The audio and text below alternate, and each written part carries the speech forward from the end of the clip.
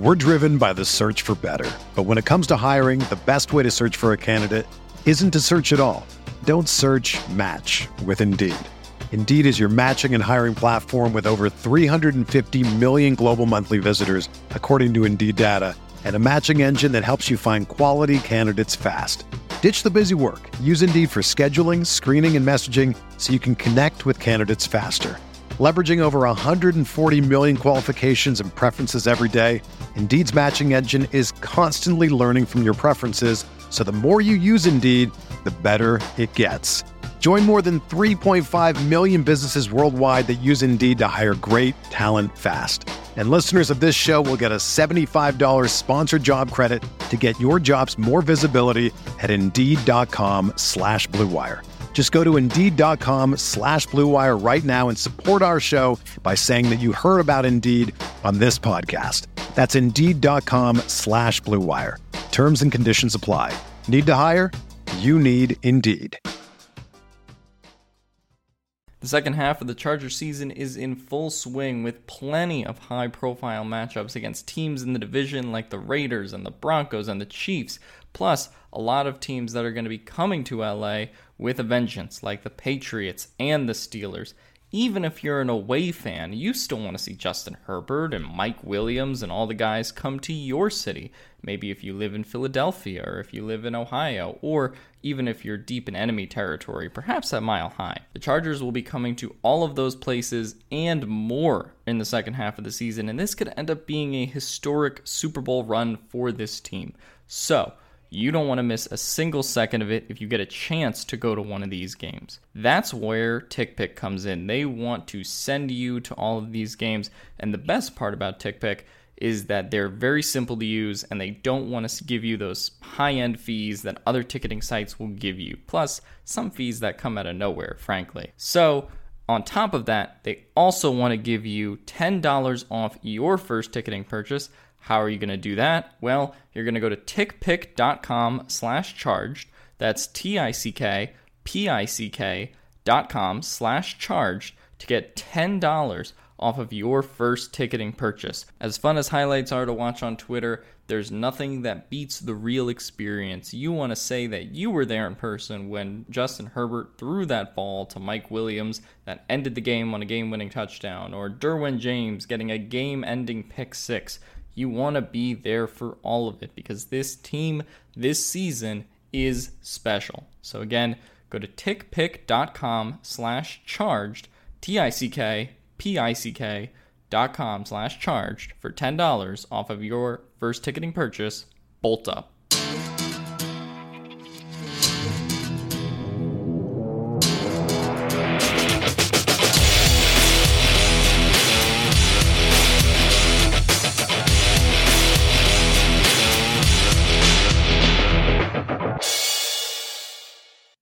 Hey, what is up, Chargers fans? My name is Steven. Welcome in inside the Guilty as Charged podcast, coming to you live after the Chargers take care of business against the Denver Broncos. I have a little bit of a lost voice after the Rose Bowl yesterday, so bear with me. Happy to be here talking about the Chargers and the Broncos game with my guys Tyler and Alex.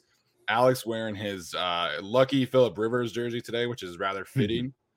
Given what happened during the game. But Alex, how you doing, man? It is fitting, and Justin Herbert has passed Phillip Rivers, so I wanted to wear this at the beginning of the show to give tribute to Phillip Rivers.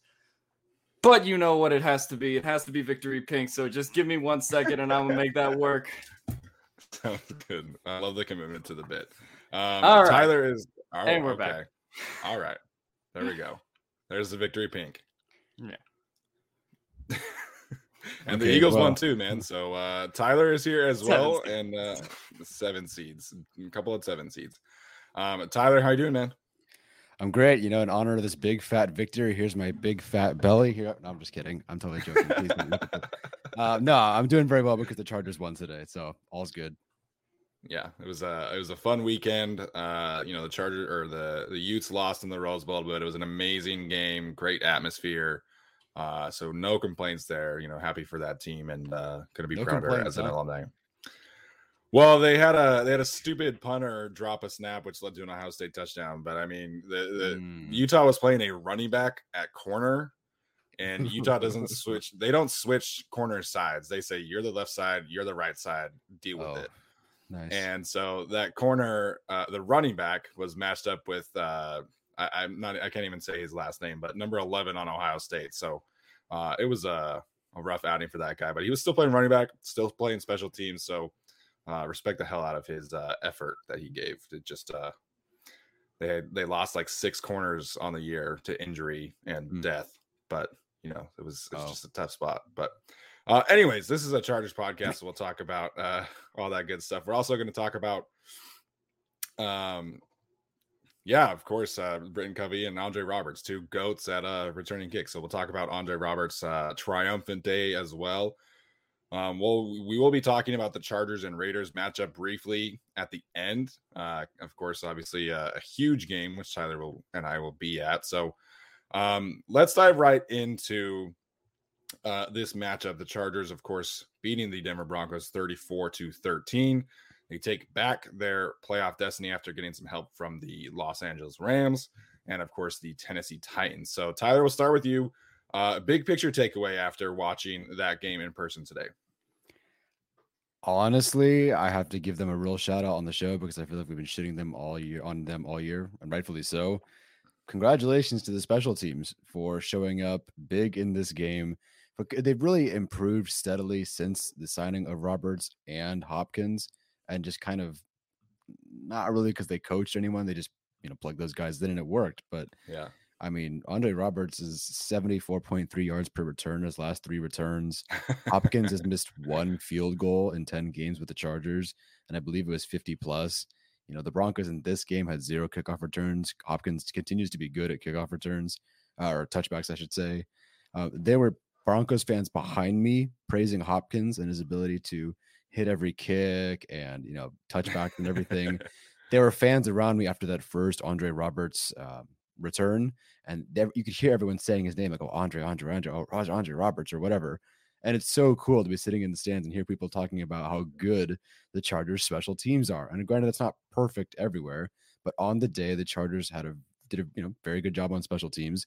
I hope they make the postseason because it's looking like, I don't want to say a strength, but they at least have 2 good weapons in Hopkins and Roberts that get the job done every single week. And I feel completely confident in them at this point to do their jobs fully, and kudos to them. So I don't know if it's a big picture team thing, but I think it's very, very important. I mean, for the special teams to be coming on and then also now dominating and really picking up steam, I'm really happy. Yeah, and as Thomas Martinez points out in the chat, Keemon Hall has a great I don't want to say a forced fumble. It was definitely a botched return attempt, but he recovered the fumble attempt and made a great play that really swung the Chargers some momentum. So, that is a really key play as well. And so I think you're spot on there in terms of Andre Roberts and Dustin Hopkins. And, people, of course, were debating like, oh, is Andre Roberts like the best in-season acquisition? I don't know. I would have to go really look at that list of players. But I would imagine the answer is yes. And I would imagine the second best in-season acquisition is Dustin Hopkins. Like the 2 of them have really come in and stabilized the position. Andre Roberts rightfully got a game ball after. And, Brandon Staley was pretty frank. Like he said that, he taught a lot of the special teams players like how to be a professional, how to work as an all-pro and be that example. And this is what we wanted from the beginning of the season, right? Like we wanted an actual returner, not somebody that could just happen to go and do it. So I agree with you. Special teams played a huge role in this one. I saw an analytics chart today, by the way, that had KJ Hill 4th ranked in special teams decision making. Somehow he was high on that list, but didn't really have the speed to get anywhere. But he was good at catching the ball and calling for fair catch, I guess. Except he was bad at that, actually. So Andre Roberts, no, that was just crazy. When he got to the 20-yard line, and it was just like he's gone. And like Tyler, we were talking before the show, you just see Brandon McManus there. It's like, okay, here we go. That's the touchdown. And that was just a really awesome house call. And that was sort of at a point in the game where the Chargers offense like sort of stalled a little bit. So it was like 20-6. And I just I didn't really feel like the Broncos were going to get back into the game, but that felt like the, closer moment where it's just like, all right, we don't really have to watch the rest of this, but we're going to watch the rest of this because it's a victory lap at this point.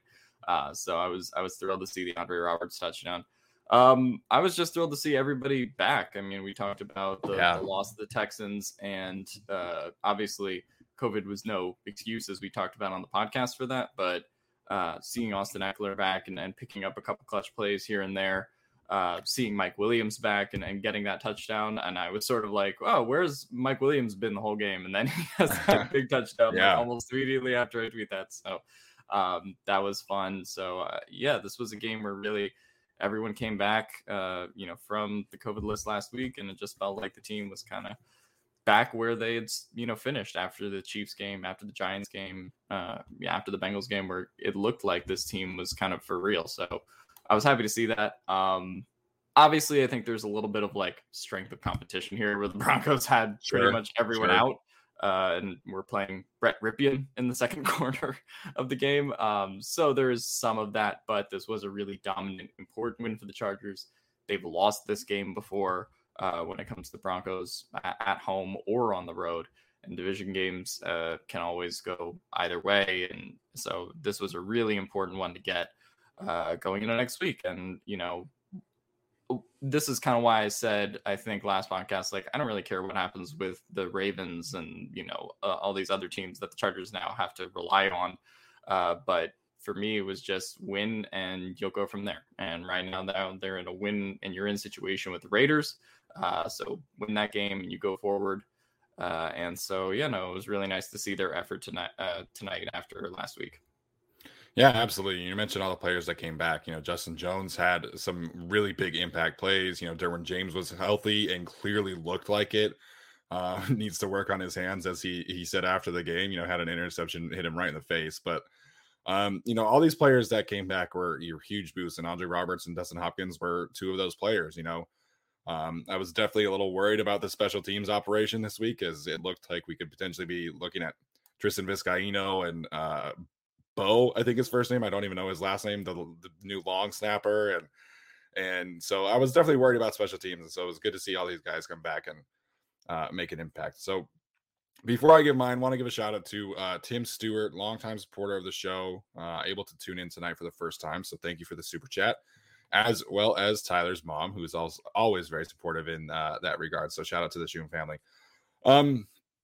I think, there could certainly be a world in which really like the biggest positive from today is Justin Herbert and his record-setting performance. Of course, breaking Phillip Rivers' passing touchdown record. He needs 172 passing yards in the season finale against the Raiders to break Dan Fouts' record for most passing yards in Chargers franchise history. So, I was expecting like heading into today to really only be talking about Justin Herbert as like the positives, but this team played really, really well all around. There was that little lull in the end of the first quarter, early second quarter, where they couldn't really move the ball very much. The teams were essentially trading 3-and-outs, but you get that Keemon Hall fumble recovery.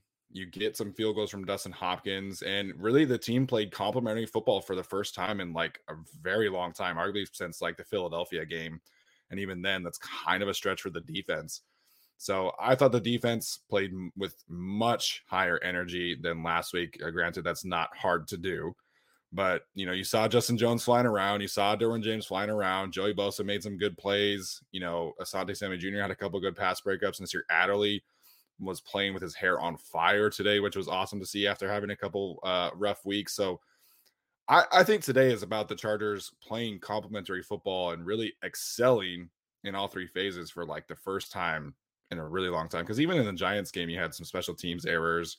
Ty Long had a punt blocked, if I'm not mistaken. So, that's really what today is about for me. The all three phases played excellent football today for the most part. And, it showed up in the box score for the Chargers as they get a 34-13 win over the Broncos. Yeah, no, it was a nice win. The game obviously comes down to Justin Herbert, and I actually expected to be talking about him as either kind of like an or, or maybe even bad. I mean, the last time we saw him play the Broncos, it just really wasn't pretty. But in this game, he played so much better. But then also the team played well around him. He didn't have to throw it as much. I think he threw it 13 or 14 less times this game. It just felt like the team was there for him, and he also just put up a nice box score to win.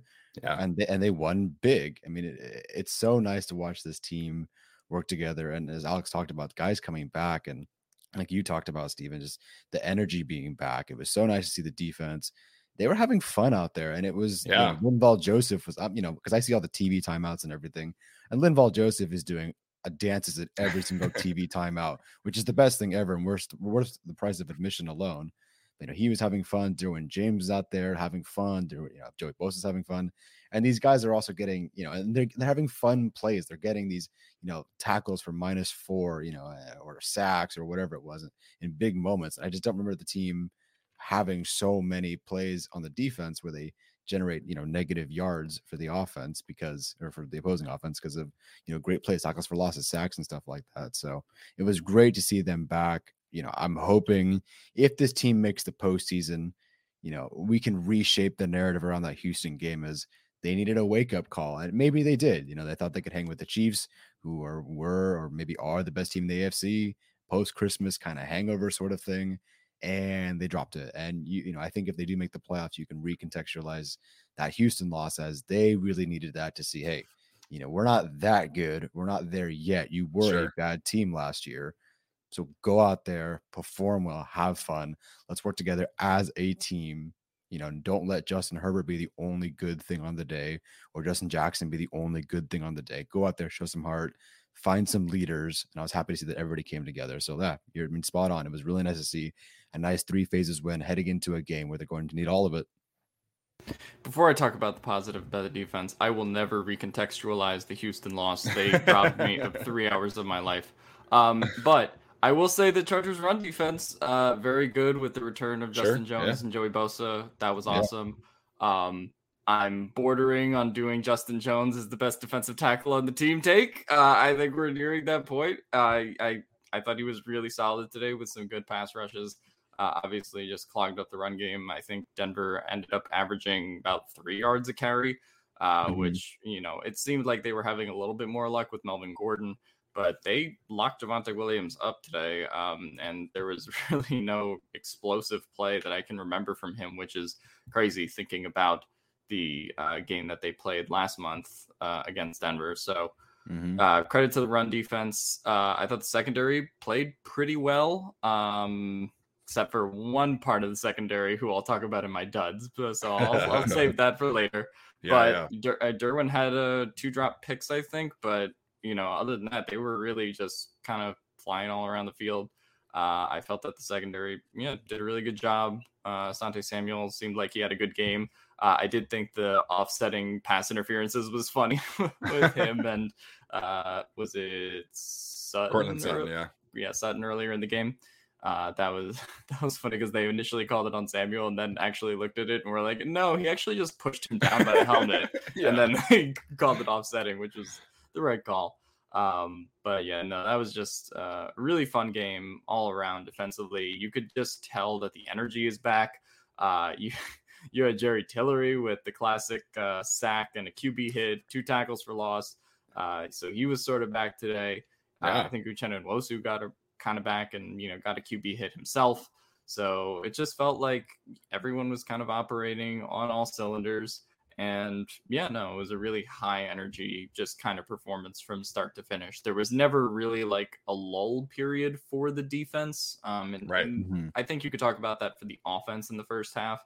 Absolutely. But the defense just kind of kept it up all day. And I would never think in a million years that the Chargers would have 2 4th and goal, or no, they had the 1 4th and goal stop where Drew Lock tried the Philly special, which was kind of funny. I just didn't think that they would play that well in the red zone, even with the return of Justin Jones. But to see kind of their back pinned up against the goal line like that and them able to make stands consistently, that was really promising, I think. And it bodes well going forward, both into the Raiders game and any potential playoff games after that.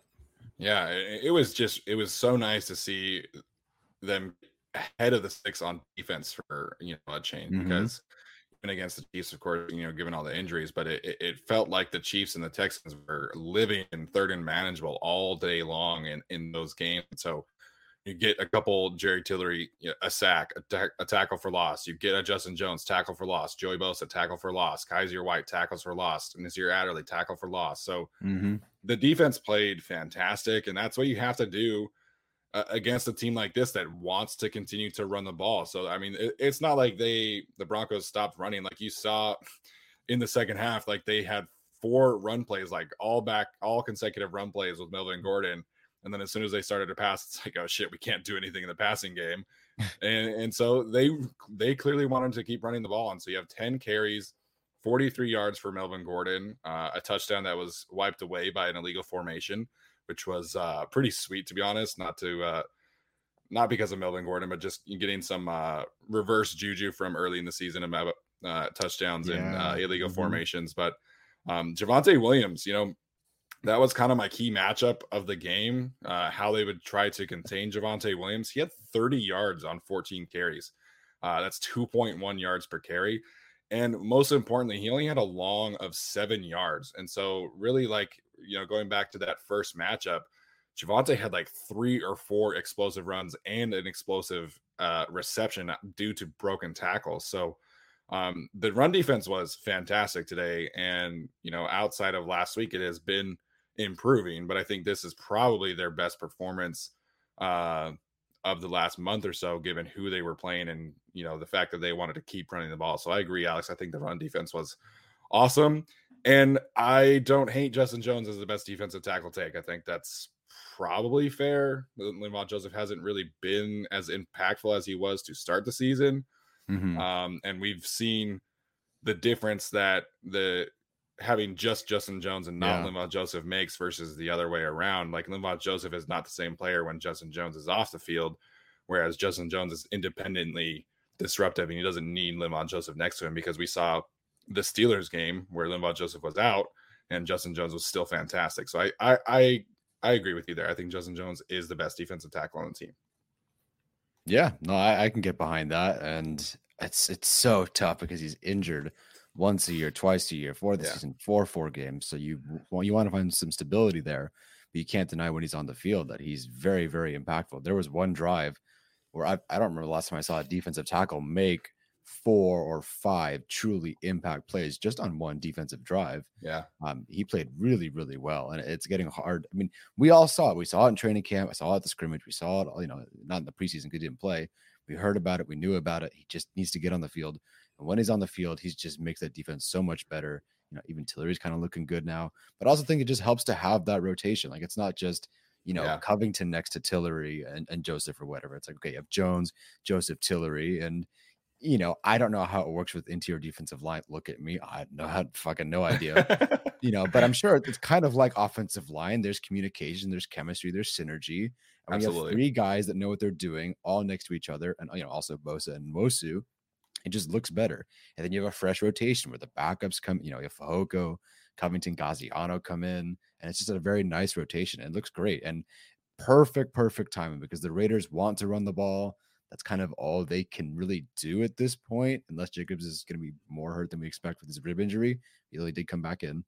And the first good game the Chargers had this year against the run was that Raiders game. And against that Raiders in line that's not very good.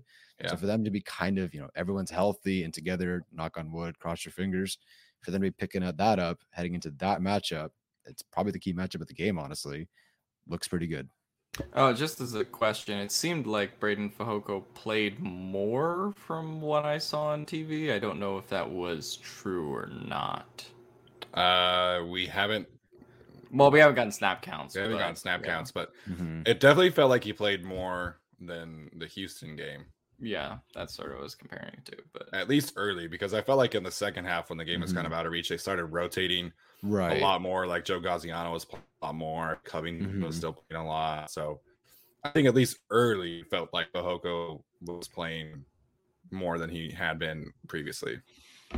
Yeah, I don't know. I'm curious to see what Chris Rumpf's injury was. I don't know if anybody got any word on that, because when Rumpf is out, Fehoko is the kick blocker on kickoff returns. So excited to see how that goes. So Rumpf did come back. Rumpf did go back in the game. I think so. He was injured on the kickoff, and then I think like 4 or 5 plays later, he did go back in the game. So in terms of injuries, we don't know a ton, obviously, right now. Corey Linsley definitely had a back injury. I'm nervous about that. You could definitely tell on the inside runs how much of a difference there is between Linsley and Scott Quessenberry. And I like Scott Quessenberry a lot as a backup, but and I think they generally could be okay next week with Quessenberry starting. But if they have to play a playoff game without Lindsay, I'd be very, very nervous about playing against, potentially Chris Jones or Justin Simmons and all these great defensive tackles in the AFC without Corey Linsley. So I hope he is okay. Brandon Staley said that his back tightened up. He seemed okay in the locker room, but that to me felt like a legitimate injury. It didn't feel like just like, oh, he's having a back spasm kind of thing. But again, we have no idea. We'll see. And then Keenan Allen was being looked at by the trainers late in the third quarter. I don't know if he went back in. I definitely do not remember a catch after that happened. And I did not see anyone ask. I did not see if anyone asked him after the game if he was feeling okay or not. But that definitely is something to monitor. And I think that was pretty much it from an injury standpoint that happened during the game. Those were the only three, right? That's the only thing I can think of. Yeah. Well, the Linsley one is concerning to me because they're like, oh, it's generalized back pain. And then Brandon Staley will do his press conference tomorrow and be like, actually, he had a spine removed. Predator style spine removal. No, that man was in some serious pain after it happened because like he was walking and you could tell he was just like, a back injury walk is very similar to like you shit your pants walk. And he was just like in so much pain. So hope he's okay. Is Alex frozen on your screen? Yes. Nice. Well, sweet. Yeah, I actually completely missed him even getting injured. I didn't see him. Was it on third down and then he walked off the field, or? I believe it was a second down, and then they like stopped the time for a second, and because he was like down on the field, and then they put in Quessenberry, and they let him do a couple snaps and stuff with Justin Herbert too. Oh, looks like we lost Alex, so hopefully he can join us back in a second here. But Daniel in the chat, Linsley can have my spine. I don't need it. I respect it. I respect it. I love Corey Linsley. I'm not giving him my spine, but I hope he's okay. Yeah, we can each give him one little piece of our spine to give like a whole spine, like a whole Corey Linsley spine. But he's not that tall. We'll need like 12 fans.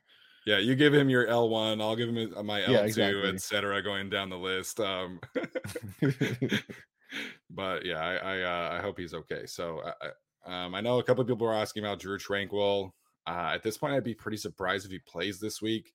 I feel like Eamon Ogbongbemiga did okay in the run, and it felt like they had a much clearer plan for both players. Yeah. Neiman was the much more predominantly passing down linebacker. Eamon played a lot more on first downs. And I feel like they did okay. Neiman had a couple good tackles in space. Eamon had a couple good plays. I feel like they played okay. As good as could be hoped for in this situation. Well, I would have to watch it again. It's so hard for me to get a real feel. But yeah, you saw that rotation. It felt like a nice rotation. Yeah. What about Murray starting at inside linebacker if he were able to play this week? Oh my gosh. That really because you have been probably the most cautious about this switch from Murray from inside linebacker to edge, and you've been, frankly criticized or subtweeted about certain things, and just want to let you have the floor on this one. How do you feel about that? If Murray was starting at inside linebacker this game, how would you have felt? Yeah, we said a couple of weeks ago, I feel bad for Kenneth Murray at this point. If he had not been on the COVID list and had a chance to practice, then sure, I guess I would understand that. But, for Brandon Staley to sit there and say, yeah, Murray hasn't practiced all week. He hasn't practiced at inside linebacker for a month. Yeah. And he's going to shift back to inside linebacker if Drew Tranquil can't play. It's like, what are we doing with Kenneth Murray? Like, it's just been so weirdly handled. When they started to give him edge rush reps. Oh, yeah, we always viewed him as this hybrid inside linebacker edge player. We always viewed him as a Dante Hightower. It's like, no, you didn't. Like, we all went to training camp. We never saw training. We never saw him get set edge rusher. Like, it has not made sense from the get-go. And so at this point, like as bad as it's been, like you either have to just stick with it at edge because that's where he's been practicing, or you give him practice time at linebacker. Like you could try the hybrid thing and give him some early down reps against the run as an inside linebacker, pass rush reps on obvious passing downs. But I don't know, man. Like this, I just feel like they have mishandled this situation so poorly at every single step. And then for him to say, "Oh yeah, it's Friday. Kenneth Murray hasn't practiced all week. He's on the COVID list. If he does play, he's playing an inside linebacker and he's starting." It's like, what are we doing, man? Yeah, that was. I sort of got it, but then the whole not practicing thing and him not playing inside linebacker since. I mean, what? I forget which game it was. It's been a while, and then him not being a full inside linebacker since week. I think the Vikings game was his last where he got snaps as an inside linebacker. Jeez, yeah, that sounds about right. That's the game he came back, and then it was kind of a hybrid sort of thing. Yeah, like you said, I feel bad for him at this point, and even watching like Nick Niemann and Amon Ogbongbemiga, they can kind of at least like move up, fill the hole, and like even though Ogbongbemiga missed the tackle on Burkhead, he was at least in a position to do it and not 7 yards backwards, kind of like Murray was doing against, say, the Chiefs or whatever. Yeah, I'm hoping, I'm really, really hoping that they just stick to something moving forward. If it's inside linebacker, fine. If Tranquil can't go, if Tranquil can't go next week and Murray's available, then what would you prefer? Would you prefer Murray there still? Or do you want to keep him at edge for the year and see if things work? Or what would your preference be at that point? Looks like we got Alex back, but my preference at this point is to just stay at edge. I think it's too much to ask a player to keep rotating mid-season like this. You know, I think that's just really setting him up to fail. You know, this week he's an inside linebacker. This week he's an edge player. You know, you can do that with a player like, Kyle Van Noy or somebody who's used to doing that. But I think at this point, Murray needs stability in his role and he should just stick at edge. I think that's really where I'm at. There's one game left on the regular season, then playoffs. We'll see. I don't know. It sounds like Kyler Fackrell's coming back. So maybe there isn't a spot for him at edge rusher, but I think this constant flip-flopping is hurting him, and I think flipping him back to inside linebacker now because the edge rusher room is healthy would just be another disservice to him. Alex, welcome back. Yeah, sorry, I had to give my old internet router the old one too. So yeah, I'm back. Cool, sounds good. So again, at this point, I'm less critical of Kenneth Murray and more critical of how the coaching staff has handled him. But let's get back to talking about the players that did play in this game, and have to give a shout out to Trey Pipkins again. Made a spot start today at right tackle. I felt like there were a couple times where Malik Reed I don't even remember who else was playing in that game for Denver. They had so many people on the COVID list, but I know there were a couple times where he got beat. But I felt like for the most part he played pretty well again, and this is 2 times in a row where he's at least played to the expectations of not wrecking the game. And that's a very solid step in the right direction for him. Yeah, no, absolutely. We could have had a, Parsons versus Norton 9 pressure thing, Blank versus Kelemete 10 pressure sort of game, which we saw last time. Right. So for Pipkins to step in again, I'm assuming it was kind of short notice. And then, oh, by the way, you're a right tackle. I'm hoping they've been cross training him. Like, let's go left, let's go right a little bit because he is, I guess, their swing at that point. But, good for him. It's hard for me to tell this game in the stands, how he fared. But, you said that he had a good game against the Chiefs, only 4 pressures allowed or whatever it was, maybe 3 or something this game. That's great. Like, that's totally fine. It's not, we've seen some like Trent Scott game record games or Storm Martin game record games. Pipkins hasn't had that Sam yet. Game record games. Sam Tevye game record games. Yeah. So let's go through the list, shall we? But, no, it's nice to have Trey Pipkins. Look, he should not start at right tackle next year. No, he should absolutely not. I'm telling you right now, unless he freaking 0 pressures and 50 pancakes a game the next 4 games, and it leads them to the Super Bowl and he catches 2 touchdowns, he should not start at right tackle next year. But credit the staff for getting Pipkins. I think 100%. better because we were laughing at him in Yeah. that Ravens play where Calais Campbell threw him 8 yards to the side and into the tackle or whatever it was. Like I forget, it was crazy, but no, much better. I'll take it. Yeah, I mean, larger sample size still needed in terms of what his future with this team is. You know, I don't know. But he played good enough today and, you know, didn't allow too many bad pressures, at least from what I could see. And I think they also had the requisite resources to sort of be able to help him in the run game, right? Because Senio Clemente wasn't playing this game, you could pull Matt Filer over there and give him some help, right? Trey Pipkins, I think, is a little bit better as a run blocker than he is as a pass blocker, generally speaking, anyway. Definitely. Yeah, no, I think that he sort of helped them pound the rock a little bit today. And yeah, have to give him some credit, have to give him some props because that was not an easy spot to step into, especially because they have Corey Linsley exit very early in that game. And so, you know, it was looking like a little bit of a 2019, 2018 era lineup out there where you had Squat Quesenberry and you had Michael Schofield and you had Trey Pipkins. And, you know, it looked good, you know, for the most part, even with all those considerations. So I would not like that going forward. And hopefully Corey Linsley's back and hopefully Storm Norton is back as well. But yeah, I think that this was he's played 2 very serviceable games when you look at the game against the Chiefs and then this game too. Yeah, absolutely. And that really is like all that we're hoping for out of these backups. You know, you come in and step in for a game.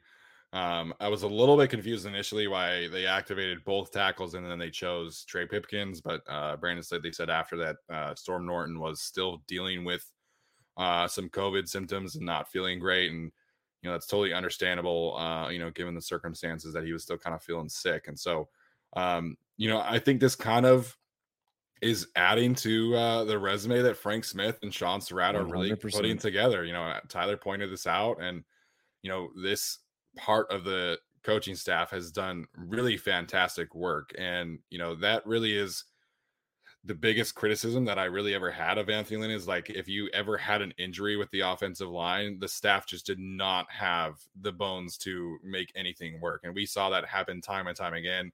You know, Brian Bulaga gets food poisoning and the entire game plan is completely thrown out the window against the Buffalo Bills because Trey Pipkins is starting at right tackle.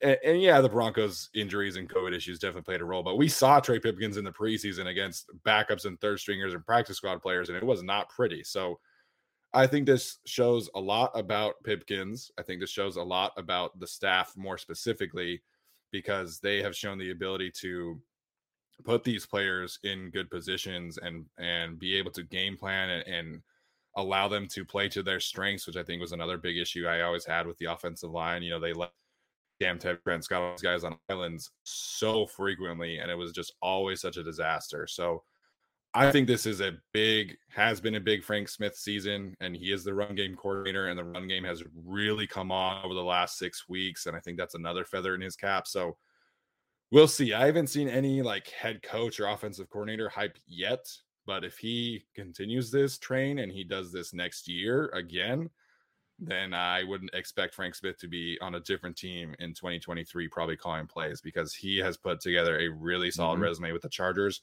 And it's been fantastic to see. You know, that was something that I was kind of concerned about heading into the season because he was only a tight ends coach in other areas. He had never been an offensive line coach, or he had, but not for a long time. And so very quietly, Frank Smith might be the best assistant coach on this team this season and going forward.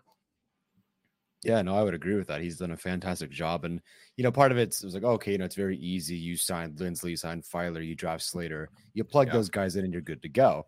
But now, I mean, this team, largely because of the run game and because of the linemen that are changing in and out, you know, the team's averaging like 4 touchdowns a game on offense the last 4 games because of the line, because of the run game. And you have Pipkins, you know, Pipkins on this side. We have Schofield, we have Linsley, but then now it's Quessenberry. Guys moving in and out, and the offense, and particularly the run game, just continues to be good. I know the final numbers didn't look great today from an average standpoint from Eckler and Jackson, but I think it was better than it looked, although they're going to miss Linsley. But I think they just had a lot of like 2nd and 3, 3rd and 1, first and goal, so many of those situations that bring down that average. But I thought overall it looks pretty solid. So credit to him. I think him, and then I think it's Kevin Coker, the tight ends coach, are really the two best position or assistant coaches on the team right now. Yeah, and also just it seemed like they played really clean football on the offensive line as well. There weren't a lot of penalties like that I can remember, because I remember last year, like whenever Trey Pipkins came into a game or whenever a backup came into a game, like there were a lot of communications issues that would result in some kind of false start or some kind of wild holding penalty because someone else didn't come right. So I thought that, how clean they've looked and how they've been able to keep the penalties down despite people, coming in and out of the lineup. I think that's very impressive for Frank Smith, certainly on his resume, like we've said. Yeah, so the Chargers only had 3 penalties on the day. Broncos also only had 3 penalties. So it was a relatively clean day in that regard. And to Tyler's point, Austin Eckler had 17 carries for 58 yards in the touchdown. Justin Jackson, 12 carries for 41 yards. They each managed to average 3.4 yards per carry. So Gabe Neighbors had a carry for 2 yards, the fullback dive, which is always like so funny. Like anytime Gabe Neighbors comes in and they're close to the goal line, it's like, they're just going to do a fullback dive. But I mean, they got 2 yards out of it. So, and then Jalen Guyton had 1 carry for 1 yard. So the 2-yard carry from Neighbors and 1-yard carry from Jalen Guyton definitely. Sorry about that. I had the ESPN on looking at stats, but the Gabe Neighbors and Jalen Guyton numbers definitely drag that average down. Yeah, I know people were complaining about the Guyton run, I think, against the Bengals. I'm like, yeah, the average looked good before that game, but then now that you have that bad run, this bad run, I'm not saying it's all his fault, but maybe make Roberts that part of your. I know that's my thing. I just want Roberts in that role. I think I think Roberts has earned at least a 5-snap role on offense. Like, sure, just give me a couple of gadget plays and maybe a screen or 2 here or there. Like I just wish that guy could get a little bit more involved, especially after they returning that touchdown to boost his team. So I just wanted to see Roberts get a little bit more involved. Well, it's weird because they also have done it with Andre Roberts at times, and it's been successful. And then they're like, no, we're going to go back to Jalen Guyton. I'm like, all right, well. And I mean, to credit Jalen Guyton, I mean, he's been great in the receiving game. He's been great at doing what he's done. Steven's talked about his improvement as a blocker as well. I just don't think these like end arounds and jet sweeps are really the way to get him involved when you have someone who, again, showed off his speed today in Andre Roberts. Yeah, absolutely. Daniel wanting to know if we'll finally be in the 20s in the special teams DVOA rankings. It should be. I think getting a fumble recovery on the punt team should definitely bring that down. That really is the only unit that has been bad recently. And I think today they were actually really good on the punt team in general. So I think if that comes down to like 31st or 30th, we'll probably get up to like 28th. I don't know. We'll see. But it was a great day for the special teams, which is super weird. Yeah, they were 30th heading into this game. I believe it was Jacksonville and Green Bay at 32nd and 31st. So yeah, Denver's somewhere around there, right? Or they weren't that good. Were they 20? They were 29th. Yeah. Yeah. Okay. So they'll drop behind us. Imagine. Yeah. Cool. Look at us. Who would have thought? Not me. Yeah, I mentioned my key matchup was Chargers special teams versus Broncos special teams, and what would be, the special teams version of the toilet bowl. But, the Chargers really showed out today. So, they're going to be moving up. Maybe we can get as high as like 27. It would be a step up.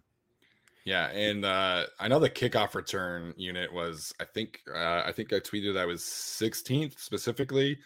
I would imagine getting a touchdown will elevate that quite a few spots. And I loved seeing Gilbert's tweet that the press box was shaking when Andre Roberts was returning that kick, because like we've all waited so long for the next Darren Sproles, man. It's like every other person like, all right, here's the next Sproles. Like here's the next good returner, Jacoby Jones, Travis Benjamin, Desmond King, whoever. And Andre Roberts providing the loudest moment of the stadium. Like that's awesome, man. I love to see it. I mean, this is really a redemption story. 3 years ago, we were watching Andre Roberts run backwards into the end zone against the Patriots. Travis Benjamin. What did I say? How Travis dare Benjamin. you? Same thing. I don't know. It's not Travis, the same thing. Travis Benjamin walking backwards to the end zone. Now we get an Andre Roberts touchdown. So that was just fun moment all around. And we really do have to build a statue after the Chiefs return and this return. Someone's got to ask him about it tomorrow. We should DM some reporters to get into the press conference. Yeah, I mean, we in our compilation video of all the hilarious moments from the year, I was talking about how I think through 4 or 5 weeks, the Chargers did not have a long on kickoff return over 25 yards. Like they were under a kneel down. And so the fact that Roberts had 2 for 148 this game is awesome. I remember at one point they were averaging like 19 yards per return. Yeah, it was just like you're losing 6 yards by not kneeling. Yeah, they were last in yards per kickoff return by like 2.5 yards, which is like so hard to do. No, it was almost intentional. Did you? I don't know if the broadcast brought this up, but like Hopkins kickoffs, a couple of them were almost not like a squib, but they were kind of low. And then Long had a couple of punts that seemed low. I couldn't tell if they just or if Ty Long sucks or if it was like an intentional thing, because there was a really bad like low punt, but then the guy muffs it and it works. Or there's another one where it was kind of low and in front of the returner, but it bounced, and then Justin Jackson made that great tackle. It almost seemed intentional, and I don't know if that's a film thing or what, but it happened a lot this game. It didn't seem intentional, at least from what I was watching on TV. Dustin Hopkins did do the intentional one last week against the Texans to try to conserve time. Yeah. So I kind of know what that looks like, but I didn't see anything that looked like that in this game. Me neither.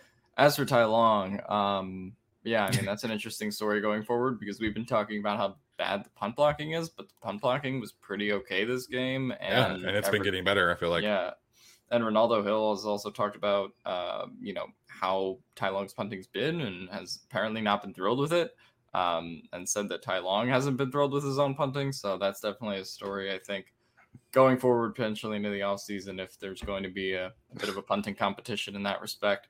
But it definitely was not a great day for Ty Long, and sort of, as much as we talk about it as a great day for special teams because of what the kicker did and what the return man did, just never really came together for the punting unit, and that's concerning. Especially they have had some high profile punts blocked this season, most recently against the Steelers.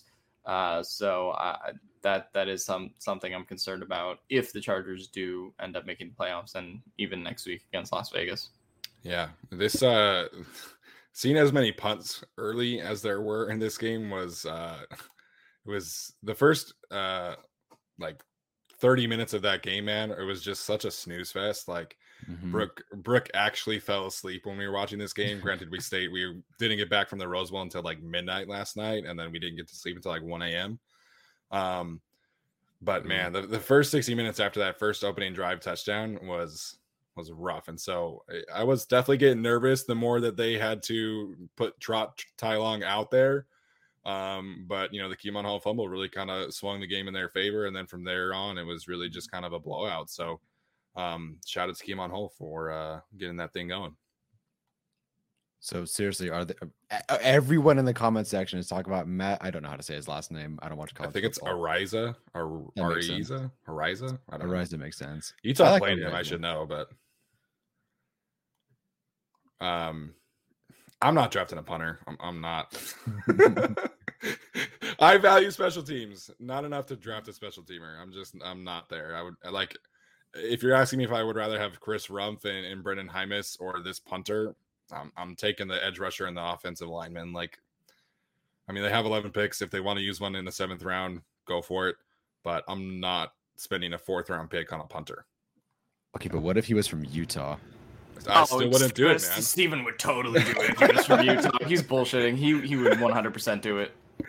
Listen, man, Mitch Wishnowsky was the best punter at Utah. Can we stop talking about Utah? You talked about Utah for the first 5 minutes of this show. All right, let's move on from Utah. Yeah, Tyler brought it up, man, not me. Okay. Yeah, Eagles fan. Seriously. I haven't even talked about them this episode. Okay. Well, yeah. Anyways, I'm not drafting a punter even if he's not from Utah. It's not happening. I'm not spending a draft pick on a punter. Good to know. That's just my thoughts. Like, you never know. Like, could he be awesome? Sure.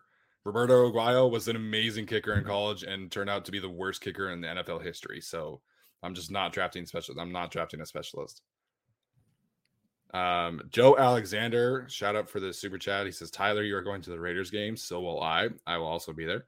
And he said, I was probably the one starting the Andre chant today. LOL. So shout out to Joe for starting an Andre Roberts chant. Good for you. It must have been somewhere completely different because I didn't hear an Andre chant. I just heard a lot of people being like, "Oh, Andre! Oh, here comes Andre! Oh my God, Andre!" But it wasn't like, "Oh, Andre!" Oh, I didn't see any of that.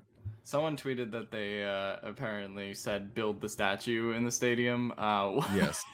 When someone tweeted that at me, so I thought that was funny. But yeah. No, Dakota Ringer's asking if we draft a punter and a kicker. No, we have a kicker, man. Dude's probably like 94% on the season now. He's probably top 5 in the NFL right now. Nah, I'm 100% good with Hopkins for at least for next season. We'll have to see, but he's been fantastic. Mm-hmm. Yeah, no, absolutely. All right, someone's asking about Asante Samuel Jr. Sorry, I hate to hijack the questions, but no, go for it. I'm a little concerned about the deep ball stuff. I feel like he's getting either beat, burned, or there's some sort of penalty. Pass interferences, interference, yeah. And it's a little concerning at this point because I don't remember that being a huge problem for him in college. Like, I remember watching like the Notre Dame game. There were, I think, 3 deep passes, and he broke up each of them, no problem. But it seems a little bit worrisome now. Intermediate short stuff, no problem. He's breaking up a pass every other play. But when it's deep, it's a little panicky right now. Granted, it was offsetting, and he kind of got thrown down. But again, last week he had I believe it was a pass interference penalty last week too. Yeah, he had a pass interference last week. He got beat on a double move last week. Mm-hmm. Could be rust, I guess. Yeah, that's true. Maybe. I mean rust, but he's also playing like Cortland Sutton. I mean, that was his primary matchup for the game. Like, that's never going to be easy. I mean, Sutton also has pretty physical height advantage over him. I mean, that's going to be something that also just makes Asante look a little bit worse in that regard. So I'm not too concerned about it heading into the playoffs. I mean, but he's also a rookie. Like, he's going to make rookie mistakes. It's kind of how I look at it also. And you have NFL route runners that are running against him that are more experienced. So I think there's going to be some of those moments potentially next week, and we'll see how far they get into the playoffs, if at all. But yeah, no, I definitely think it's something to watch going forward. But I think it's sort of like the Steelers game. For every play that he does get beat, he's also going to have a play where he makes a really significant play on Claypool, right? Or something like that. Yeah. So we'll see what it is going forward, but I'm not too concerned yet. Yeah, I feel like he's still working his way back, but today I don't know if you guys noticed this, but there was one time where he came from out wide and he stepped into the hole on Javonte Williams, and he sat him down, man. Like, he made a great play on the ball. I think Kaiser White came and helped finish the job, but I think he's still working his way back a little bit. There's definitely some technique things going on. The Cortland Sutton penalty thing was kind of hilarious because Sutton just like threw him down. So I was definitely pissed at that when they called him for PI at first, and then when they kind of canceled it, I was fine with it. But he's not the corner that I'm more concerned about right now. I know Alex is going to talk about the other guy in a second here, but I think Asante is still kind of working his way back. But Michael Davis's performance is more concerning to me than Asante Samuel Jr.'s. Yeah, I was just going to say, on Asante, I think there was that play where Derwin brought down Albert O right near the end zone. And then I think he was also giving a lecture to Asante after that. So I think he did kind of miss a play there. Sure. That he could have made on the ball, or at least missed his assignment. So that's definitely something to watch the tape and look back at. But in general, like I said, I'm not too concerned. Yeah. I want to talk about something that I was concerned about today, and that was Brandon Staley's game management. I know it did not cost them. It did not cost them, but him choosing to take the field goal points when it was 4th and 1 from the Broncos 1 is a concern for me. The way that he handled the timeouts on the last drive is a concern for me. I know, again, it did not cost him. The Chargers still got a touchdown on that drive, but the way that he managed the end of that first half was not very pretty today. Yeah, and also there was the 4th and goal situation. I mean, that was really tough for him to take the field goal after being the proponent of the analytics and kind of real game situations. I mean, that's the situation to go forward. Are you scared that Brett Ripien and Drew Lock are going to drive the ball down the field? So that will put you in a bad position? No. Right. And if anything, it puts them at the 1 yard line, and then they end up punting, or no, they didn't end up punting, but they were in those deep situations anyway, most of the game. So I didn't love Brandon Staley this game. To be honest, I haven't loved Brandon Staley in a few weeks at this point, maybe since the Chiefs game. Even then I thought there were some issues, but I felt like the team just kind of didn't have the energy against the Texans, and he also made some bad decisions against the Texans. And it felt more. This is actually a good comment. Fangio just kind of outsucked Staley today, and Fangio had some weird moments too, where he had some bad challenges. Granted, he was dealing with a lot of stuff on his team with all the COVID stuff and the quarterback situation, so I can't really say that there was too much that he could have done. But yeah, I'm concerned about Brandon Staley going into this last game of the season, just because he just hasn't shown a lot of tact where I thought that he had some, particularly when it comes to managing those 4th down situations, when it comes to the player personnel decisions that we've talked about kind of being weird throughout the season. Hasn't really mastered that. Then you have the whole Kenneth Murray at edge versus linebacker thing. So I think there are definitely some things to criticize Brandon Staley on. He's been fine overall for the season, but I am starting to have some thoughts about whether or not, I mean, obviously he's going to be the coach going forward. There's no debate about that. But whether some of these moves will cost the Chargers potentially next game and the rest of this season, because it's been concerning to watch the last month or so in terms of what they're going to decide to do on 4th down. Just the logic to me hasn't been consistent. I'll be honest. My phone was dead, so I didn't have my phone on the entire game. So I wasn't talking to you guys for most of it. I opened the Messenger app and I see that you guys were concerned about some of the situations. I actually was completely fine with at least the 4th and goal field goal. Would I prefer that he go for it when they're facing Patrick Mahomes, maybe even next week against Derek Carr and the Raiders? Totally. Yeah. But the Broncos up until that point were averaging 0.6 yards per play. And so and you go up 2 scores. And the Broncos had, I think, 31 yards up until that point. Your defense is playing well. They're swapping quarterbacks. I didn't hate it. I didn't hate that decision personally. I don't recall the events of the end of the half other than them calling a timeout because they were trying to get him to jump or whatever it was. But that 4th and goal, I don't mind. They were up 7-0. They could go up 2 scores. The Broncos were averaging 0.6 yards per play. I didn't mind it all that much. No, I think that's fair. And ultimately in the outcome of the game, it didn't matter because the Chargers were going to win by 20 points or 21 points, regardless of how Brandon Staley made decisions, really, in terms of what the outcome would have been. But I do think in games that have tighter margins, not going on for that 4th and goal would have cost them, right? And again, I think that Staley has accounted for that by saying, well, that's the difference between playing Patrick Mahomes and Brett Ripien at that point in the game. Sure. But at the same time, it's well, if you're going to go for the kill shot that game, then, I mean, it's a 4th and goal from the 1. You can just kind of punch it in here, especially considering how the offensive line had been playing to that point. So, again, not the worst game in the world by any means. And I think the Chargers winning by 21 points will, overcome anything me and Steven will say about Brandon Staley, really. But going forward in games that have tighter margins, those decisions would have concerned me today, I think, is the general theme of what we were saying. Yeah, I just want the decision making to be consistent there, because if they were playing the Chiefs, then he 100% goes for that. And, leading up to that point, it was a 13-play drive. They were really moving the ball. They had been running the ball very effectively. Corey Lindsey was still in the game. And so I think when you're at the 1 yard line, you should be able to get 1 yard against the Broncos, essentially JV squad with all the injuries and stuff going on. So again, it didn't cost them the game. And if not, even if you don't get it, you're starting the Broncos with a backup quarterback at the 1 yard line, right? Regardless of which backup quarterback it ended up being. Right. So I didn't think that was consistent, like you said. Yeah, this is nitpicking the situation today for sure, and I'll admit that. The timeout after trying, so the Broncos take a timeout. The Chargers come out on 4th down and they try to get the Broncos offsides, and then they call a timeout again.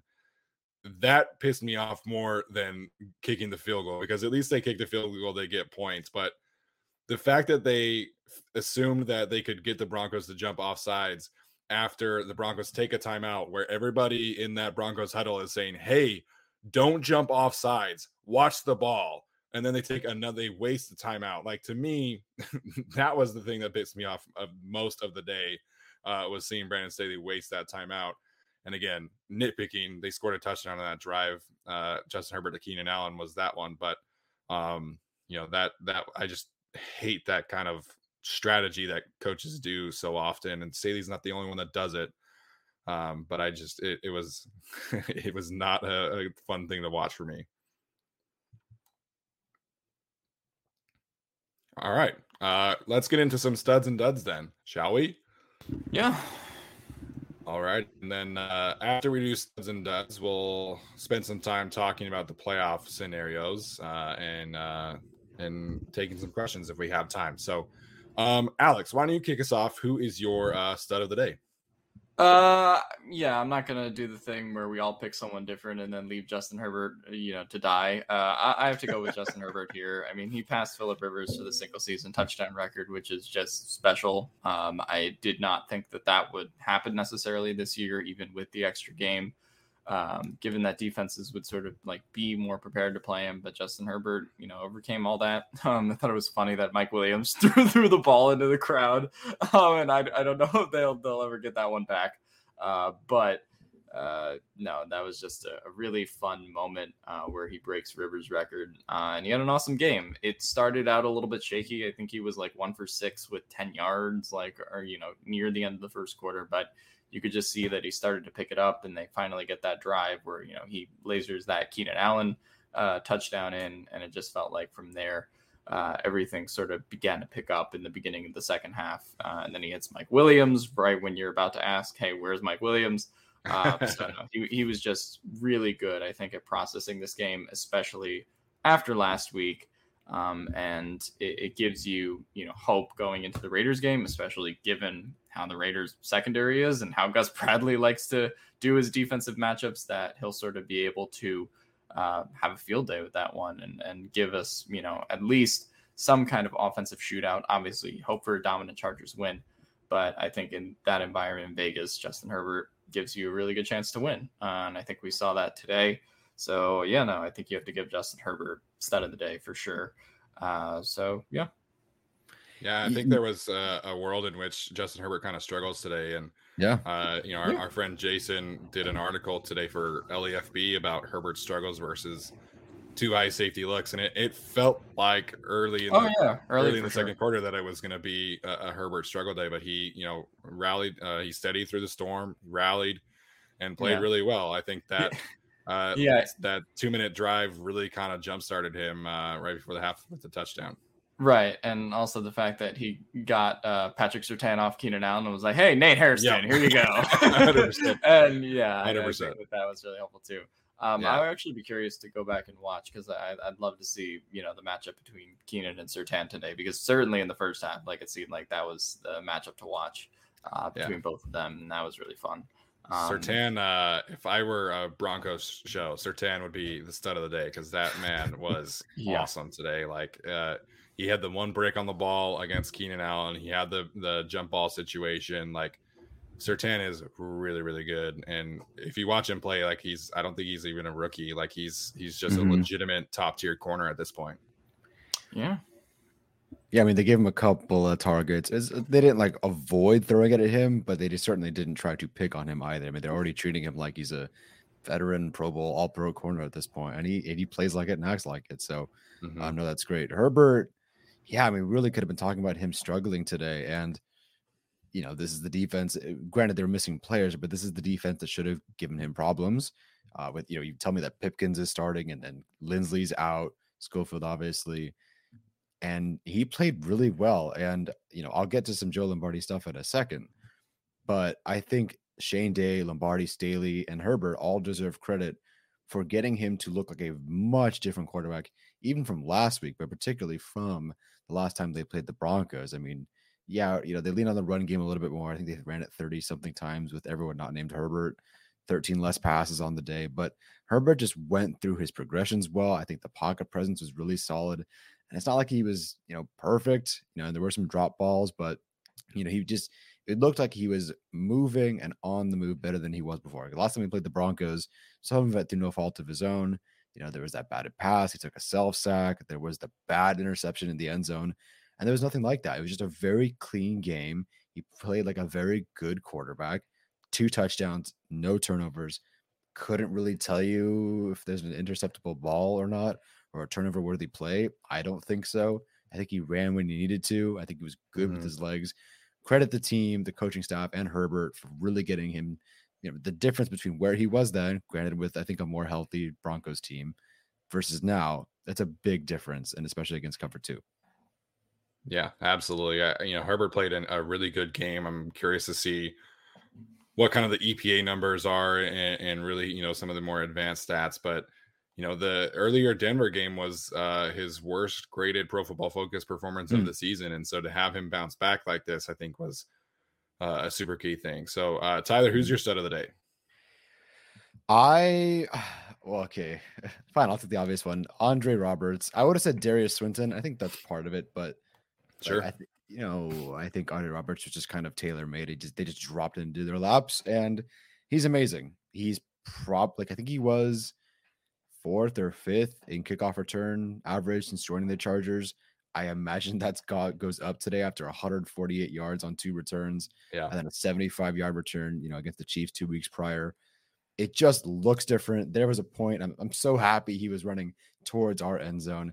When he went to his right and was at the 20, and you saw the way everything was setting up. I looked at, I think it was my mom, and said, he's scoring.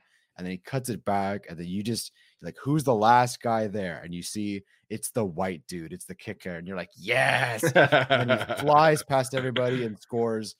It's just different, and everyone was excited. The stadium was excited. People know his name. The players were giving him high fives and jumping on him. It's just different. The Chargers haven't had that since their playoff run in 2018, and if he continues to be a spark like that, start at the 40, start at the 30, get a touchdown. Just so much more dangerous of an offense.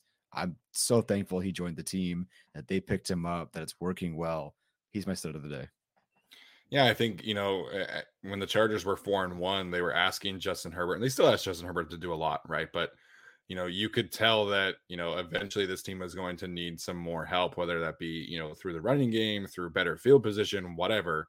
You can't keep asking your second-year quarterback to drive 90 yards, 85 yards, 80 yards every single drive. So adding Andre Roberts was a no-brainer, and it has vastly exceeded expectations. He's been a fantastic addition, and I think, giving some Darius Swinton some love is, an okay thing to do at this point, because every single special teams unit except for punt has really steadily improved since they got actual special teams players in the building. So I think that's totally fair. I think my stud of the day, you guys took kind of the 2 layups. I'm going to take the other one, which is Derwin James. His return was much needed today. I think we can all see the difference on the team when he is on the field versus not. Yep. But he had some insane plays today. I know he dropped. Well, I don't know if the first interception he could have had, it qualifies as a drop or not, but he had to work his way over from quite a bit and showing off his range there. He had a tackle on Albert O in space that was really insane. He had a couple pressures as a blitzer. thoroughly disagree with the roughing the passer call today against him and Justin Jones. I think the Justin Jones one is worse for the record. But I thought Derwin was fantastic, and I think the team needed his energy. And you could tell that there was just something different about Derwin today. Like, he really wanted this defense to prove a point, and I think they made that point. And so Derwin means so much to this team. He is the emotional leader. He is the best player on the defense, and I think today really showed how valuable he is to this team. And I think, I can't wait to see him this week. I hope that Darren Waller plays in this game, because I want to see Derwin against Darren Waller some more, because we haven't really seen Derwin against a tight end all that much because he was hurt in the Kansas City game. So Derwin played awesome today. Really excited to see him this week and against Darren Waller potentially. Oh God, he was so good. It was so much fun watching Derwin James out there. There's just something different. And I've seen plenty of games this year. I've been to plenty of games, but for whatever reason, he's just out there and he's got this like giant shoulder look. Like, he's just bigger. I think Nate Tice was talking about how he loves watching Nasir Adderley. You'll turn on the film of these two guys, and Nasir Adderley's there, pro athlete, second round pick, and then next to him is Derwin James. And he looks like he's 2 feet taller, 50 pounds more muscle. Not really, but he's just built different, and he's emotional. Yeah. And when he tackles, he finishes. I mean, there are some plays. It's like wrestling. Like, if you told me Derwin James, I never wrestled. I don't fucking know. But if you told me that he took Brazilian Jiu-Jitsu or wrestling in the offseason or something to train to become a better tackler, I believe you. Because when his hands are on a guy, they're just done. They're on the ground. It's over.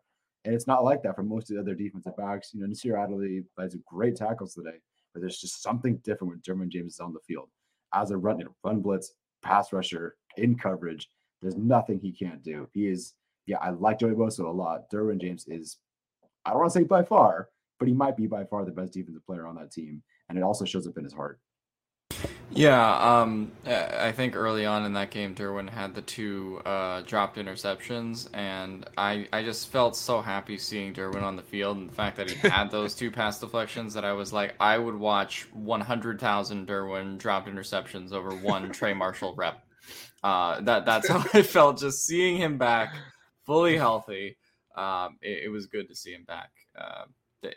I mean, and I think they sort of like, not that they necessarily needed him today, because I think that given the Broncos situation, they probably win this game without him still.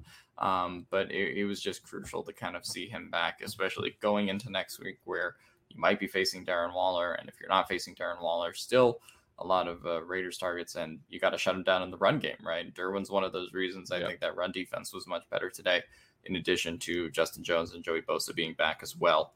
I mean, he is, I think you can make an argument between him and Bosa being the best player in the defense, but as far as who's the most impactful, I think it's probably Derwin James. Yeah, absolutely agree there. All right, I'll start with the duds of the day. I think for me, it is the Chargers pass rush. Arjun sent the numbers earlier. I think he said 9 total pressures from the team. And given the fact that they were ahead of the chain so frequently, I was surprised that they were not able to get after Drew Lock more often. I didn't feel like they hit him all that much, at least when it came to like legitimate hits. Of course, you have the 2 roughing the passer penalties, which probably would have helped. But I felt like this should have been a game where they were able to flex their muscles as a pass rusher. Chenna Nwosu gets 1 pressure, Bosa credited with 2. Derwin James credited with 1. So I think the pass rush was a little underwhelming today, especially given the fact that Bobby Massey's their starting right tackle was not playing. They lost Dalton Reisner on like the 3rd play of the game.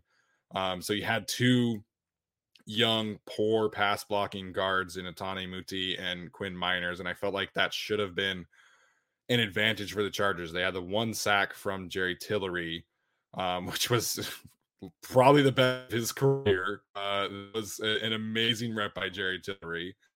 But outside of that, there wasn't a whole lot of movement and pressure from this defensive line when it came to, the pass rush. So dud of the day is definitely the pass rushers for me.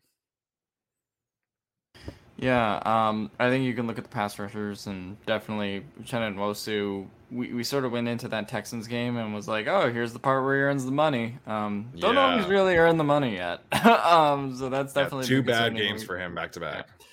When we're talking about the pass rushers, yeah, was not pretty today. Was definitely expecting more, especially because of all the guys the Broncos have on the COVID list, and then they had Reisner leave in the middle of the game. So I definitely did expect some more. My dud of the game has to go to Michael Davis. And I'd been holding off on being like, we're experiencing Michael Davis regression for a while just because last year was so good. Like, he was someone that was able to keep up. I mean, that Bills game is just classic. Like, he was able to keep up with Stephon Diggs the whole game and shut him down. Really shut him out of the entire game. And there's just been a total lack of like ball skills, turning his head around. There was one play where Cortland Sutton just like snatched his ankles and had him rolling like he was a Beyblade on the ground or something. Like it was really terrible. And it's a thing where he's getting into the right positions in terms of defense, but then like the plays on the ball, like he's not turning his head around. It's a lot of what we saw with 2017 and 2018 Michael Davis, unfortunately. So I'm not really willing to call last year like a fluke or anything because I mean, when you have that sample size, like, I think that speaks to the quality of your year. But whether it's been because he's been out for games with injuries or because he was out with COVID last week, it just doesn't really feel like he's grasping being CB1 in this defense, at least in comparison to last year. So I think my dud of the game has to go to Michael Davis. I don't know what they're going to do in the offseason. No idea. But I'm at the point where I just don't think you can move forward with Michael Davis as your CB1. I'm willing to go that far that whether it's a cornerback in the first round, whether it's someone you sign in free agency, I think Michael Davis just kind of has to be CB2 at this point, which stinks. But the lack of instincts that we're seeing so far this season, particularly over the back half. And it's concerning because he was playing well this season. When you look at that Chiefs game and you look at the Raiders game, and how he was covering someone like Darren Waller, like he was responsible for the Chargers partially winning that game. But there's just been so much regression in this second half of the season. And he is looking a lot like early stage Michael Davis. So that's my big concern with this game. So yeah, that of the day. Yeah, it's a real shame because to start the year, and I think some Rams fans let me hear this, for the most part, Michael Davis's stats, not the film, and Jalen Ramsey's stats were actually very similar, aside from the fact that Michael Davis was not getting his hands on the football. And that not only continues to be an issue now, but now the stats are gone and now he's just getting beat as well. and so it's really unfortunate. It feels like there are a number of players, Chargers players, who are really good to start the year and have fallen off because of an injury that they've returned from. I don't know if that's the case, but it feels like it. Mike Williams, great 3 games, gets hurt, has not really been the same, not even the same role. Drew Tranquil against the Raiders, blitzing like crazy, pretty good player. We wanted him over Murray, and he deserved it. He was great. Return injury, COVID, really hasn't been the same. Michael Davis, I kind of feel is the same way. He, against the Raiders, shut down Darren Waller. There was not a target, or there might have been target, not a single catch while covering Darren Waller for the handful of whatever snaps that he did. Shut him down. And I have no faith in him doing that in a week. I don't know what's happened. I think was it a quad injury? I don't recall what the injury was. I think a hamstring. Hamstring injury. Yeah. It just hasn't been quite the same. And maybe that's still the case. But like you said, you've been holding off. And I think we all have too, because it's like, okay, he had a hamstring. Those are tricky. Give him a few games. But now it's been a few games, and it's, Drew Lock and Ripien, and it's not, and Davis Mills. I mean, it's just not looking good. Right. For me, it's also just that like it's not that he's losing because he's a step slow because of his athleticism, or he's like getting beat off the ball, because like that was kind of the point I felt like Casey Hayward was at last year, for example, where he had just sustained these injuries, and he obviously has been playing a lot better this year. But last year, I think recovering from those injuries, he was just in a tough position because to me, he's not really like getting beat or getting burnt in a lot of ways. He's just not making good plays on the ball when he's in position to, right? Like, and it's the decision making, like, and while he's trying to go for the pick, it's like, well, if you just punch the ball, like, then you'll deflect it. Like, so I feel like he's just at a position where he's like trying to do too much, and that processing has unfortunately gone to 2017 levels. If he was getting beat more often instead of like losing, I guess, at the point of the catch, I would definitely get the injury thing more as well as the COVID stuff. But yeah, it just has not looked crisp.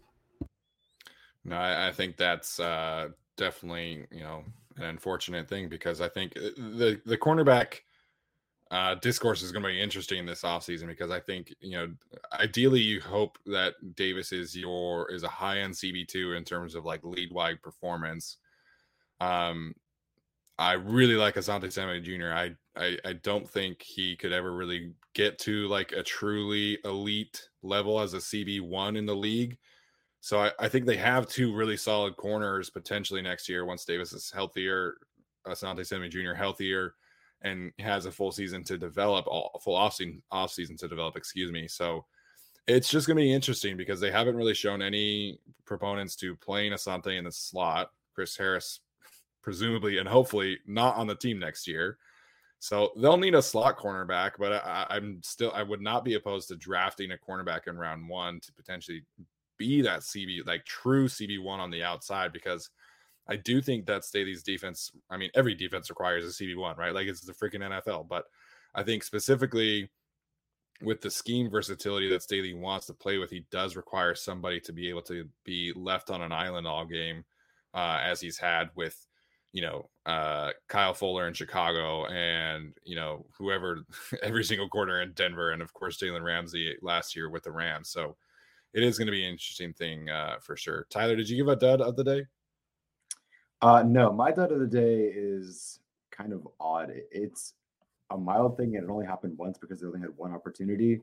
But to me, it's the play calls to work out of your own end zone or wherever they were, like the 2 or something. After the neighbors dive, which is fine. Like everyone does their fullback dive thing to get a couple of yards. But I turned to my dad and I was like, hey, they're going to run a bootleg to the right and throw to the tight end. And if they don't get the first down, they're going to hand it off to Austin Eckler and fail. And sure, literally they did that. And I'm not saying that like, oh, I watch all the film, I know everything. But the fact that I can sit there and go, that's exactly what they're going to do. And then they did it is a problem because they every time on second down, sometimes third down, they try to get Herbert to the right, out of that end zone, let him extend the play, throw it to the right. And then against the Broncos, they did this last time on third down and short. They handed it to Austin Eckler and did get it. They did the exact same thing this game again.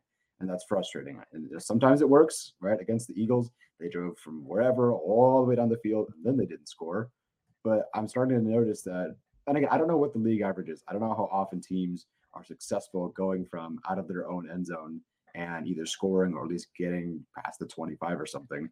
But it's kind of concerning now that I can sit there and go, they're going to do this, and they did it 2 plays in a row. Like it shouldn't be that. Expand your package a little bit more. Now, maybe not having Parham. Expand your package. Nah, that's a lame one. That's not very good. Even I'm not laughing at that one. But no Parham, no Cook, Pipkins, Schofield, Questenberry. Maybe that kind of limits what you can do. But hopefully they grow their package moving forward. There you go. Tyler or Alex, is Tyler's audio off a little bit to you? A little, but we'll talk about it later. Okay. I just wanted to make sure I was not the only one. But yeah, I think that specific sequence was not a pretty one. Everybody was hating on Joe Lombardi during the game, and yeah, I do think it's funny. That specific sequence, I just saw people on Twitter be like, "Fire Lombardi!" It's like, guys, have you not watched the last 3 weeks? Like, we're firing him after one play. Like, the offensive coordinator stuff is funny. But yeah, no, that stuff definitely wasn't pretty, and it felt like until the late second quarter when they got that drive right before the half to go up 17-0, it felt like the offense was just not running quite as well before then. But I definitely thought they got it back in time later, and the third quarter started running pretty well, and the pass game just worked the way it was supposed to.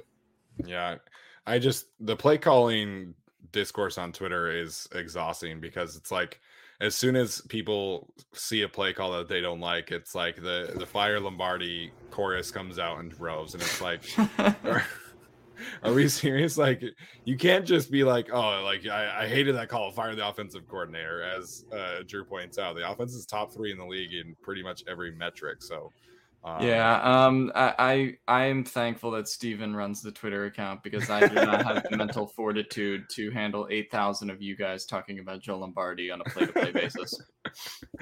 I'm happy to wear that badge. I will continue to push the patience button when it comes to a first-time offensive coordinator.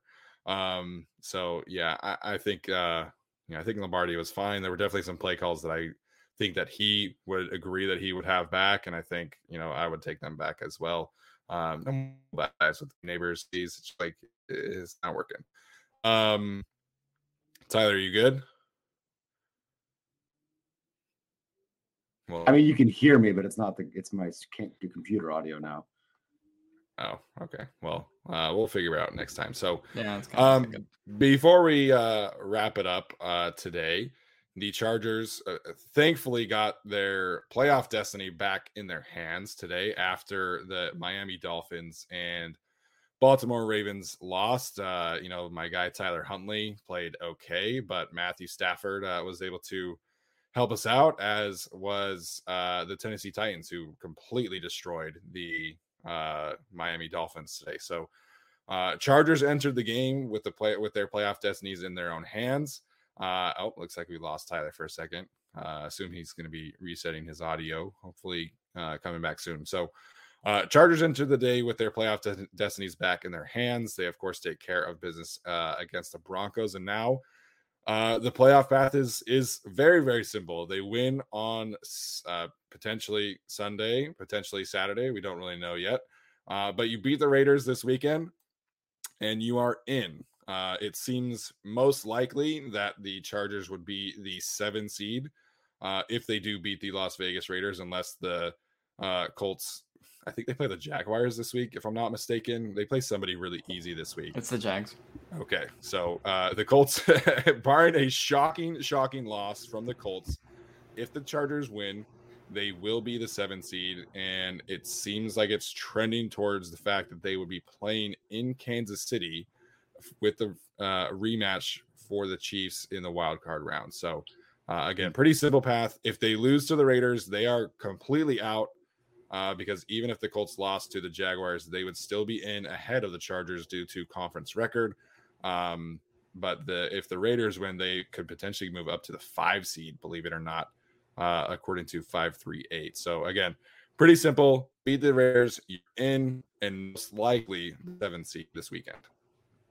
Yeah, no, it's weird that they're in this. Well, not weird, because I think this was the expected way for it to go, given that if you just predicted the Miami game and predicted the Ravens game for the favorites to win, then this was what was going to happen. But the fact that they got both of the events they needed to happen, to go into next week just needing to win is really good. I was getting concerned with that Ravens Rams game for a little bit because Stafford was not playing well, but Odell Beckham saved us a little bit and eliminated the Browns at the same time. So Odell did us a little bit of a favor, then we eliminated the Browns for him. So I think it worked itself out. But no, I think this is what the scenario that everybody wanted. I'm sure that game is 100% getting flexed to Saturday night or Sunday night football. And so great.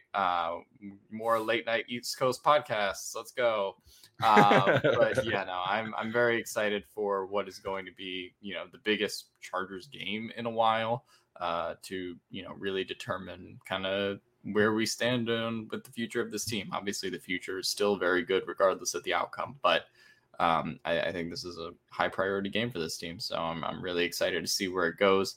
And I'm also happy that it's just decisive. It's just winning you're in and losing you're out. Yeah. And we're not just like, oh, well, if they lose, but then the Ravens lose and then this happens, like, okay, let's, no more bullshit anymore. No more playoff picture. Just winning you're in. No, couldn't have asked for it any better.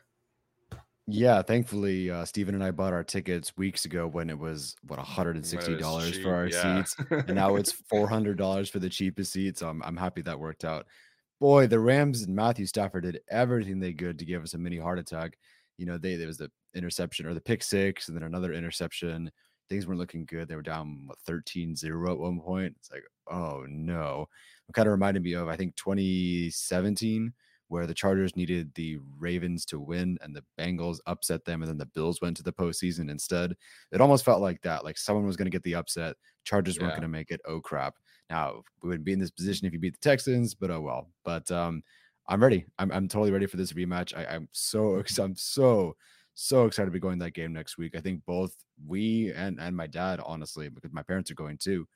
We all thought we were going to a kind of a useless game where we could sit our starters, Raiders have nothing, and it turns out it's everything. So this is the most important game of my Chargers fandom lifetime since 2 weeks ago.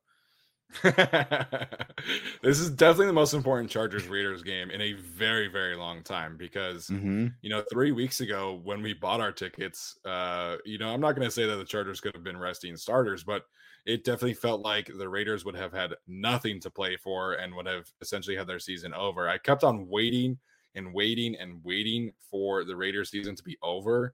Granted, COVID took out the entire Browns team, which really kind of helped keep their season alive. But, the Raiders deserve a lot of credit for going into Indianapolis today and winning a game that they really had no business winning. The Colts have been really rolling recently. And they've been dubbed the, most dangerous team in the AFC, not named the Kansas City Chiefs. So, the Raiders deserve a lot of credit for going in there and winning that game. This is going to be a huge matchup. And like I said, I think this is easily the most important, most drama-filled Chargers and Raiders game in a very long time. Thanks to Carson Wentz for stabbing me in the back one more time after I pick him in the game picks. It was only a matter of time that you continued to pick Carson Wentz that it just bit you in the ass. And it really sucked because you picked the Colts and Tyler picked the Dolphins and they lost, which was good. But in terms of like our picks, like the one that we have a jersey riding on, you pick the Colts, Tyler picks the Dolphins and they both lose, which now I have to root for Baker Mayfield tomorrow to win. So then Steven is 1-2 and then I'm 1-2. We both have terrible weeks, so we're even next week. But yeah, and well, I hate Ben Roethlisberger too, so maybe I just won't watch it because I hate both of them. But yeah, no, that's gonna be a fun game to definitely determine the picks. But no, going forward with this Chargers Raiders game, it's definitely the biggest Chargers game in a while. And yeah, no, I'm just excited to see what day they schedule it for, which they're probably not even going to tell us until tomorrow after the Monday Night Football game. I'm sure they'll release the final schedule. But yeah.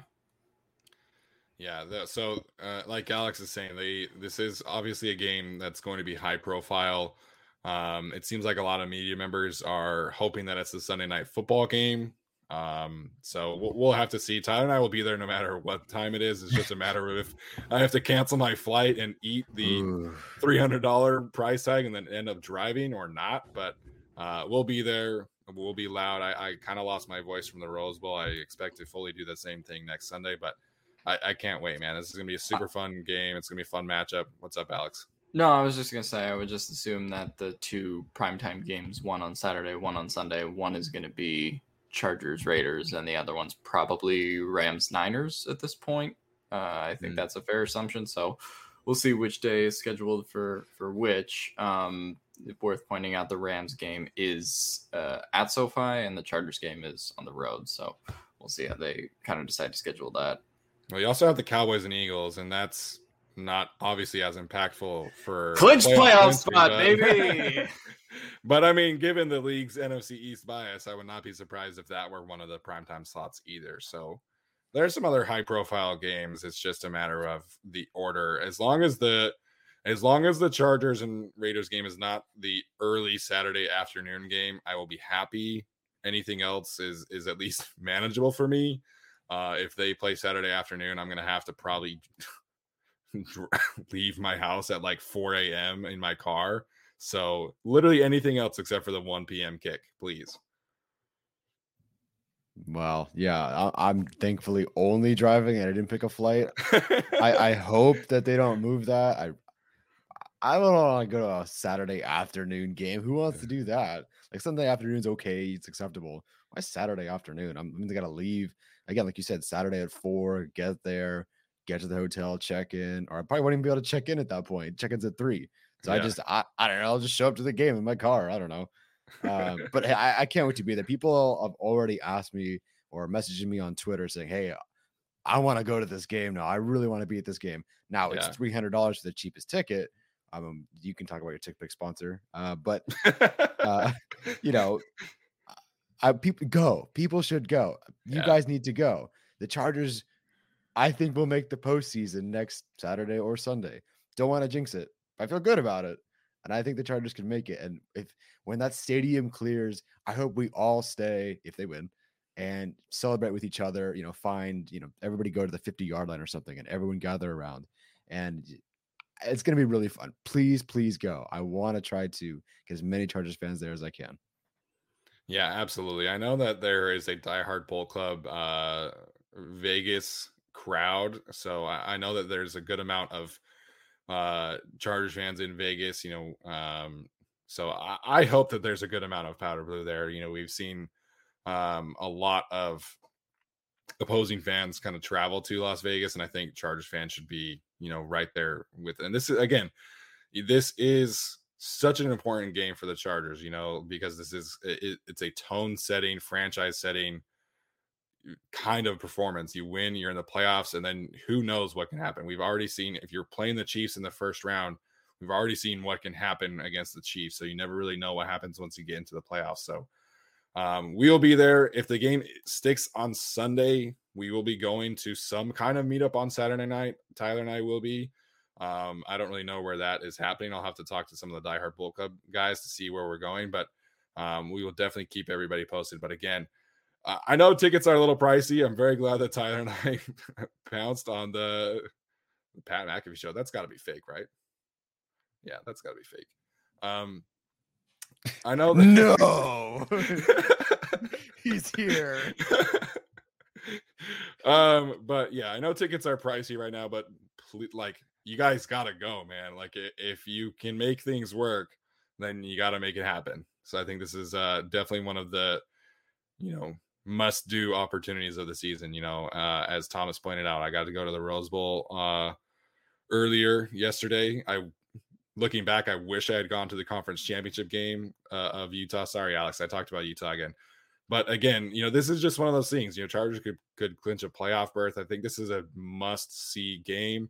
There are some people I know that are going to Vegas and then just like hanging out during the game and not at the stadium. Just buy tickets, go to the game, do what you have to do. If you want a $10 discount, you can use our link at TickPick. But again, what's $10 when you're spending $350 on a ticket? I will give you. I'll buy some Guilty as Charged podcast stickers, and that you can go.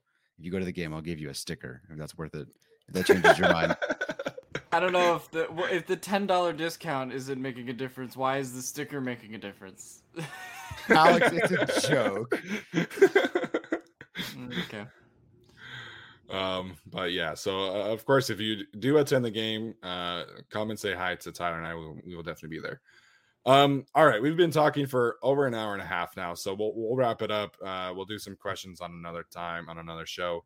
But Alex, final thoughts of the day before we head out, and then Tyler after that.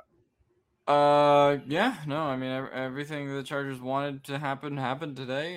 They're very fortunate after the Texans game that we're not talking about that as the post-mortem on the season and doing draft talk today, because that could have happened. But no, I'm very happy that the Chargers won today and sort of bounced back from what was a poor effort last week. And, really, like Steven said, the first game that they played complimentary football in a while, just had really both all three, phases of the game just kind of cohesive and playing well. So I'm very excited about that. And yeah, do or die. Season on the line. I'm very happy for this situation to play out in the way that it did, and I hope we beat the Raiders next week. It's kind of poetic because the Raiders fans are the reason that Victory Pink started. So it would be nice to see them being the final win of the season prior to the playoffs. Yeah, so I've mentioned many times on the show, my mom is a therapist, and both my dad and I will be there. One of us is going to be sitting on a bench crying, and the other one's going to be partying and celebrating. It's probably going to be me, but it's going to be a rough one next week. But I'm really, really excited to go and be there and see it. I mean, it's exciting. I mean, even if the season ends next week, they did win more games this year, and Justin Herbert just broke Phillip Rivers' single season passing record. This team is on the move, on the rise, but they have a chance to make it next week. And I'm just so excited that we're here and not talking about a loss and not talking about the draft. Don't care about that really right now. It's all about the win next week. Win in your ring, control your own destiny. I love it. It's great. It's so much fun. Yeah, you can't ask for anything more than that in the first year of a coaching staff. The opportunity to have your own playoff destiny in your hands, win a game, and you are in the playoffs. That is just everything you want for as a first year. Obviously, you wish you could win the division and have a first round bye, but in terms of realistic expectations, this is such a fantastic opportunity for this team, as Justin Herbert always likes to say. So I was nervous about this game today. I think COVID definitely helped the Chargers out for once. The Broncos were strongly impacted, but I still was not exactly super confident that the Chargers would take care of business in this kind of fashion. And they did. So many guys contributed to this win. Of course, we talked about studs of the day, but you got great contributions from a lot of different people in this one. A lot of different guys made plays. And so very balanced, very coordinated approach from this team. And I think this is really kind of indicative of where they were at. I hope that the Texans also was a wake-up call, like Tyler was saying, and they end the season strong this weekend with a 2-game winning streak back-to-back, and they get into a playoff. So we will have tons of content for you guys this week as we prepare for this upcoming matchup. We'll have an interview, of course. We'll have Chargers Analytics with Arjun.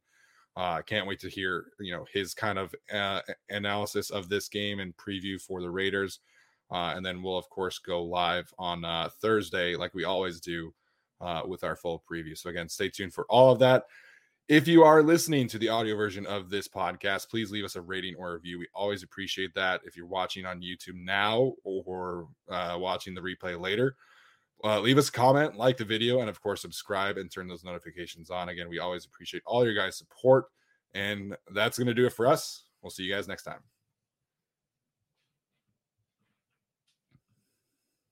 Everyone is talking about magnesium. It's all you hear about. But why? What do we know about magnesium? Well, magnesium is the #1 mineral that 75% of Americans are deficient in. If you are a woman over 35, magnesium will help you rediscover balance, energy, and vitality. Magnesium supports more than 300 enzymatic reactions in your body, including those involved in hormonal balance. From functional medicine doctors to mental well-being and female hormone experts, we all know that magnesium is the one mineral to improve all aspects of well-being and health. But which one? Magnesium Breakthrough from Bioptimizers, the trusted choice recommended by leading experts with 7 best-absorbed forms of magnesium to ensure your body receives the support it needs for overall well-being. Go to bioptimizers.com/balance today and use code BALANCE10 for 10% off. Support your journey to wellness at bioptimizers.com/balance. Magnesium Breakthrough from Bioptimizers, your foundation to optimal health and vitality.